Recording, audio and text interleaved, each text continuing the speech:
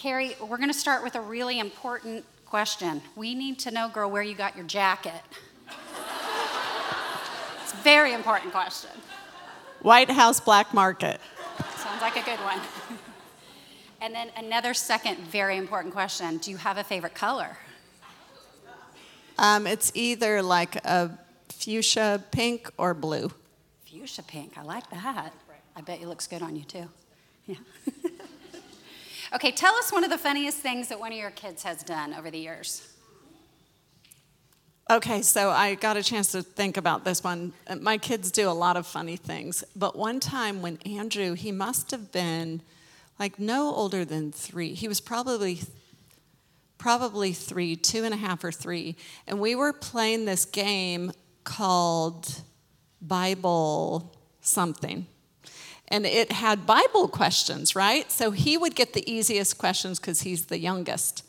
And so we asked him, Andrew, here's your question. What did Adam and Eve take a bite out of in the garden? Oh, no. And he went, I don't know, a sandwich? I'll never forget that one. Let's go back. Let's start that story. We thought, I think we need to teach our son a little bit more Bible.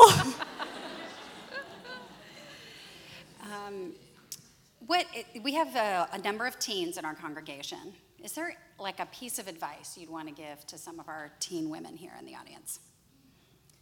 Yeah, I think the advice that I'd want to give is, I spoke about this, but for you teenagers, go to the scriptures to be in relationship with God. Don't just see them as something that you learn from, or, hopefully your parents are teaching you the Bible at home, you're learning it at church, and that's fantastic. And it's good for you to get in a routine reading your Bible every day, but go to it to meet Jesus there, not just to check it off a list or learn more for your head. Go to it to really be with Christ. That's good. How did you and John end up in Dubai? How did that process come about? So when we were at Capitol Hill Baptist, my husband was an assistant pastor there, and Mark Dever was kind of training him for the pastorate, and we went on a missions trip to eastern Turkey. We went to a place called Diyarbakir, and when we were there, we just really got a heart for Muslims, for reaching Muslims.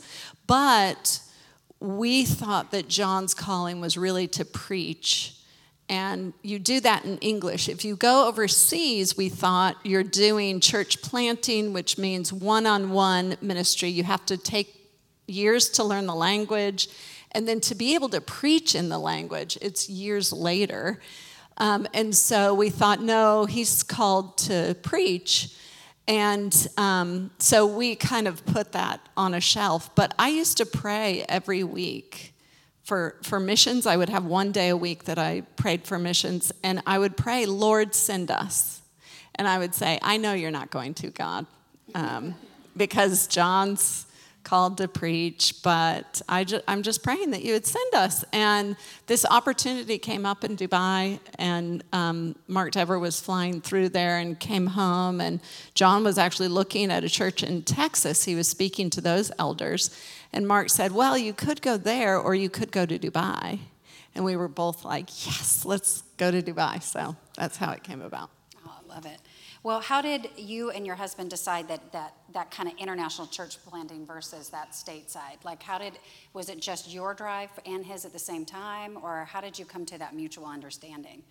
Yeah, well, he really had a heart for missions too. Yeah, okay. Yeah, and he.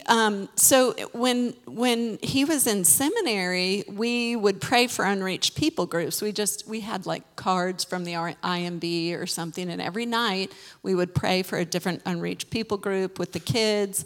And so we just had a developing, and we were getting to know missionaries, and we would think, wow, they feel really called to this specific people group. Isn't it amazing what God does? And so we definitely had a heart for missions, but I think John thought probably we're going to be senders rather than goers. And when this came up, there was no question in John's mind. He loved the idea, going to the Muslim world. And can you just elaborate a little bit on UCCD and how it's an international church and how that's particular to the Dubai area too? Yeah, so there are actually international English-speaking churches, evangelical churches, kind of all over the world in these big cities. And because people go there who speak English to do commerce or to work there, and so these churches are really helpful for people. And the beauty of them, and in particular the one in Dubai, but I think this is true in all international cities, is that that you can speak to people. I can go to the grocery store and speak to somebody from an unreached people group. I mean, one time I was getting my nails done and was with this Chinese woman, and she said, and I brought Christmas cookies. It was Christmas time, and she said, and I was telling her like what we celebrate at Christmas. That's why I brought the cookies, so I could talk to her about this. And I was telling her what we celebrate, and she goes, "Oh, that's what that baby's doing in the middle of all those animals." And I was like, "Yeah, and let me tell you what he went on to do." And so I was able to share the gospel with this woman who had never heard the gospel before, and then got her a Bible in her language, and she's moved on, but she has a Bible. So there are opportunities like that all the time. So our ministry obviously has to be focused mainly in the church, but the people who, John is preaching to every Sunday are going out. So he makes it a point to tell them, this is your job. Go out and share the gospel with the local people. Go out and share the gospel with people who haven't heard it before. That's great. Well, the difference for us is we are a primarily white church. And it's a great opportunity to witness to the nations who come to the U of A, though. So that's where our little area is. What are insights or tips that you can share with us about how we can be more hospitable and unified in Christ across cultural barriers? Yeah. I would say do it. I would say do lots of hospitality. Most cultures that are not Western cultures are much more communal, and they love being with one another, and they're with one another a lot. So if you have people here from other cultures, they're going to feel a real need for community. And it's a great opportunity to invite them into your home and have meals with them, have other believers over to do hospitality together. You can partner with one another in this way. And I would say you don't have to learn even their religious background. You don't have to learn all about their cultures. You just have to make sure you know the gospel clearly and can speak the gospel clearly. And what you want to do is get these people into the scriptures, because that's what's going to transform them. That has the power to save, 2 Timothy. And so once you do some hospitality and have these people into your home, and have them get to know your family, get to know your friends, you want to ask them, do you want to read the Bible together? And a lot of these people, they'll be thrilled to do that. So I think that that's the way. And the way to just stay united when you've got different cultures in your church is focus on the scriptures. Like, make the gospel central and preach and teach from the scriptures, because the scriptures cross cultures. It's the eternal word of God. So you don't need to change them or soften them or anything else. You just need to stick to them. you have had to cross cultural barriers even with the music you've listened to recently too. So all of those skill sets, now you've been able to apply them to Andrew's music, right? Very good. How has living in an Islamic kind of culture dominated, that it's dominated by that, affected you, and how has that changed any way in which you might minister to people or care for your own self or your family? Yeah. So many ways. I mean, it affects the way I dress when I'm there. It affects the way I talk to people. But I think the main thing is it just makes me so thankful for knowing Christ, because you just see the emptiness. I mean, you can see it here too with people who don't know Christ. I just saw a movie, a really bad movie. I don't mean bad in the sense of, well, anyway, it was a bad movie with my son because he wanted to see it last week. And it just showed the vapidness of living without Christ. There's no meaning to it. So it was kind of an existential movie.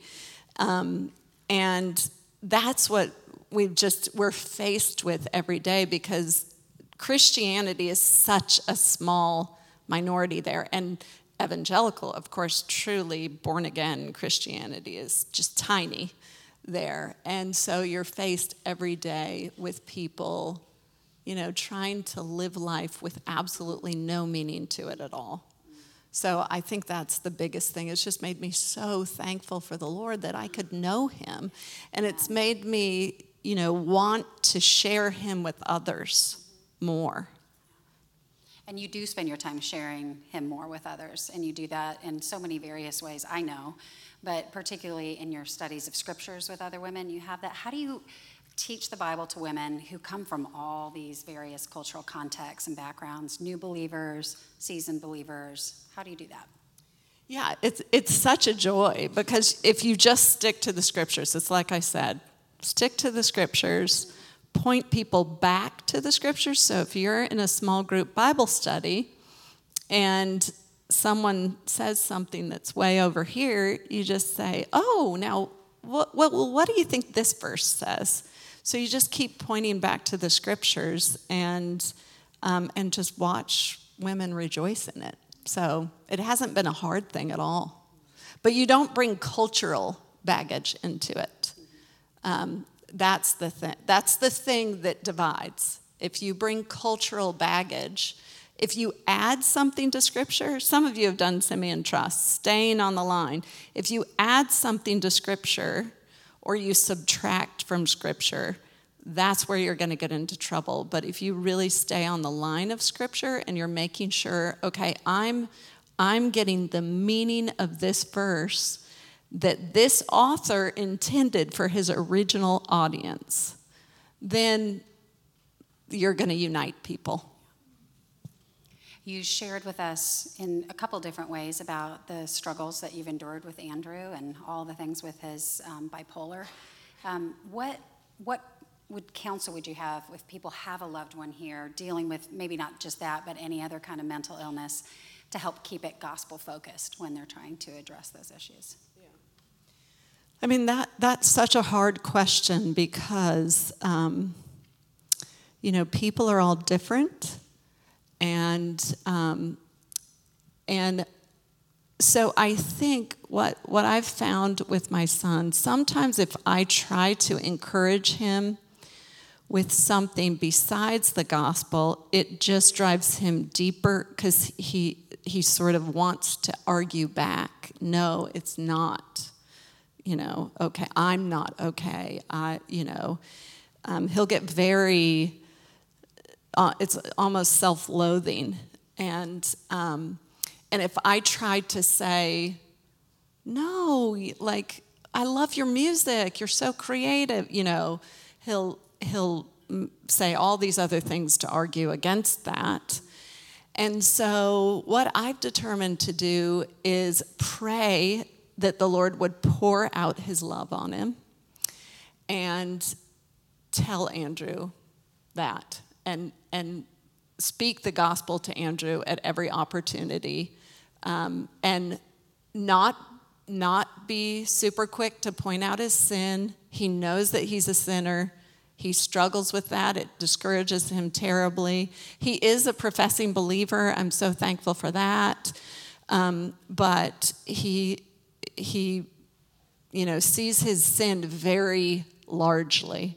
And so I try not to be quick to point those things out, but I'm trying to be quick to encourage him with the gospel and speak the gospel to him. And like I just sent him a text with part of His Mercy is More, some of those lyrics. So I just typed in a text and sent it to him. And I'm trying to do stuff like that often. And then just listen to him and tell him, you know what? God is with you, and he loves you dearly, more than I could even ever love you.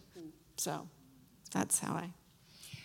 Living your life in a little on stage as a ministry family, people see you and they know some of the things, and you had to take a leave of absence, so people knew something was going on with Andrew. If anybody did find out about it, has it ever been suggested that maybe there was a demon possession or something like that going on with him? And if so, how would you handle that if anyone said that to you? Yeah, no one has said anything like that, I think, to either of us. Andrew had kind of a radical conversion experience that we think was truly conversion. So he can't be possessed by a demon if the Holy Spirit lives in him. But at the same time, mental illness like this has a spiritual component and a mental component and a physical component. And we know John's father had bipolar. So it's a biological thing. So people with bipolar generally need to be on medication for the rest of their lives. And that's always a struggle. And I think we need to deal with it as though it's spiritual, emotional, physical, all of those things. And I very much believe that it's a satanic attack on our family. I mean, Satan took us out of ministry for a year. Of course, God superintends all of that. He took us out of ministry for a year too. So I do believe that there's a spiritual component to it, and that my poor son is attacked by demonic forces. I fully believe that. And so what do I need to do? I need to preach the gospel to him and preach the gospel to myself and pray for him. And I do specifically pray, sometimes even more than others, that God would protect him from the forces of evil, that God would protect him from satanic forces. So... And the Lord has provided your family with various encouragers and resources in your local church, but also in the Universal Church and in relationships there. But do you have any resources that you would recommend to anybody who might be dealing with that themselves or with somebody that they love dearly? Michael Emlet, have you heard that name? Emlet has written a book, I think in conjunction with somebody else, and it's called something like Descriptions and Prescriptions or something like that. And it's basically a book that talks about how this is. There's a biological component and a spiritual, mental component to these things. And I would highly recommend, if you think someone close to you has either bipolar or schizophrenia, and even I think it's good for depression too.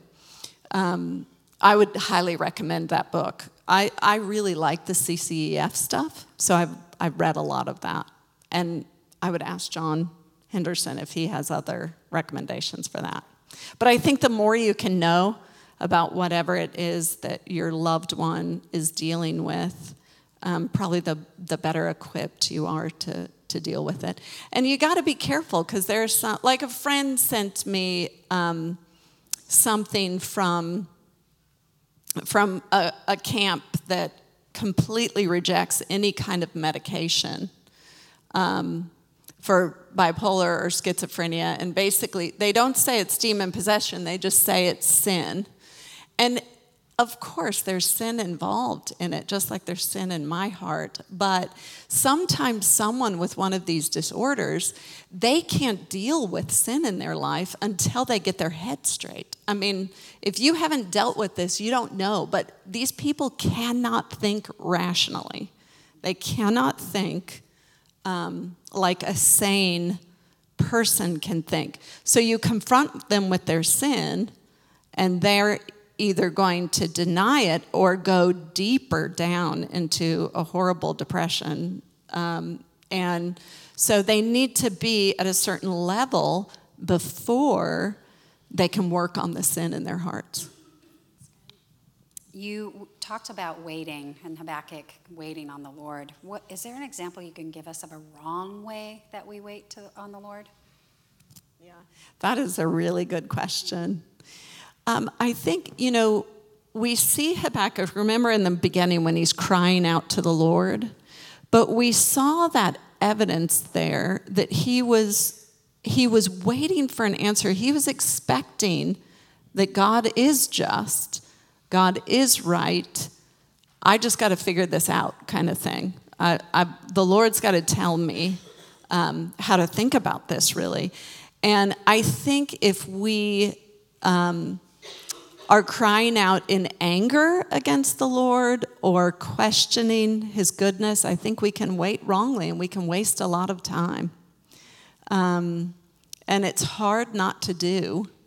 But I'm not one of those people, like you'll hear people say, oh, it's okay to be angry at the Lord. I don't think we really see that justified anywhere in Scripture. And so it's okay to ask questions. It's okay to struggle with this stuff. But if you feel yourself getting angry and bitter, then you need to really dig into the Scriptures and look at Job and look at Habakkuk, look at 1 Peter, and think about look at James, the first chapter of James, and ask the Lord for wisdom without doubting his goodness and his sovereignty. So I think if that's not specifics, but I think those are some ways we can wait, like complaining and bitterness is, a tendency that I have. Yeah, Brad has taught us at UBC that the voice of lament is complaining to God, not about God. Yeah. That's a helpful distinction. Yeah. But, I'm going to kind of mix these two together a little bit, but a sister writes that she feels guilty or foolish for acknowledging suffering when she looks at others that feels like their suffering is more legitimate. How can she be honest with that? Or for those who may not be suffering, to prepare for suffering but not live in fear of coming suffering? That is an excellent question because suffering is so personal, isn't it? It's personal to each one of us as an individual. And there can be women in our midst and men who are suffering internally without something circumstantial. We can be suffering with depression or just, I think I just used to, life was hard for me. Before any of this happened, this is like probably when I was a young adult. I think life was just hard for me and I had to struggle through things. And so I've struggled through being single for a time, until my 30s. I've struggled through, I've got 3 little babies, and I used to be a lawyer. I knew the answers, or I knew where to find them, and now I've got no answers. So there can just be struggles in day-to-day life, and we shouldn't discount that. No, you don't need to feel guilty if someone else, has lost a loved one or is going through something that you think, wow, that's real difficulty, and I feel like I'm struggling right now. No, you shouldn't feel guilty. The Lord puts in your life what you need for that time and will grow you through that. And I think, the key to not fearing the circumstances that will come is to fear the Lord. And that means loving him deeply, looking at him with awe. He's not going, you don't need to fear, because he's not going to send something into your life that you can't handle with him by your side, with him working in you. So that's why you shouldn't fear, because he's good. And so maybe if you find yourself fearing what may come, really dig into the scriptures and see the goodness of God in the scriptures and his love for his children. You obviously know a lot about John Calvin, because we quoted that hymn a few times in your talks. Should women read John Calvin or other deep theology? Why or why not? Okay, well, it's a little deceptive. I did notice that I quoted him 3 times, like once in each of the talks, maybe. I do love John Calvin, but I don't know him. I haven't studied him that well. I was writing on Romans, and I thought I got to read Calvin on Romans. That's the Bible study that I'm writing right now. And then I was like, this stuff is so good. I'm going to see what he says on Habakkuk. And wow, it was fantastic. So look at that big smile. So I think that you should, wait, is it Haley? Emily.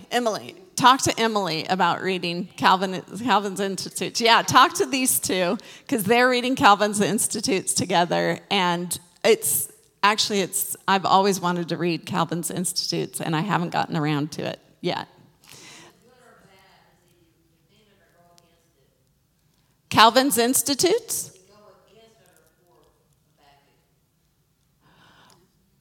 He writes in support. It's a commentary kind of on Habakkuk, and it's just beautifully done. He explains Habakkuk really beautifully. Yeah. And there's a series, if they want to study good theology, books of theology, it's called The Good Portion. Have you heard of it? Yeah. But women should definitely, there. I think it's R.C. Sproul who has said everyone is a theologian. And it's true. Even your non-Christian friends out there, they are theologians. They have a theology. They have a doctrine of God in their heads, in their hearts. And so we're all theologians, and we live out that doctrine every day. And you can see them living it out. We need to live out who God is in our daily lives. And if you don't know who God is in detail, you just can't live it out very well in your life. So, and plus, it's just a joy. So read these books. I think you really will delight in the doctrines of God. When I always tell my authors, and I tell other people, when I've been editing these books, there are times when I read and I just go, oh, God, you are so good. And I just put the book down and I worship. And what that looks like is I just think about that doctrine. And I think, you are so great. How did John Piper just define worship? Okay. I think it was John Piper saying that worship is placing supreme value on something.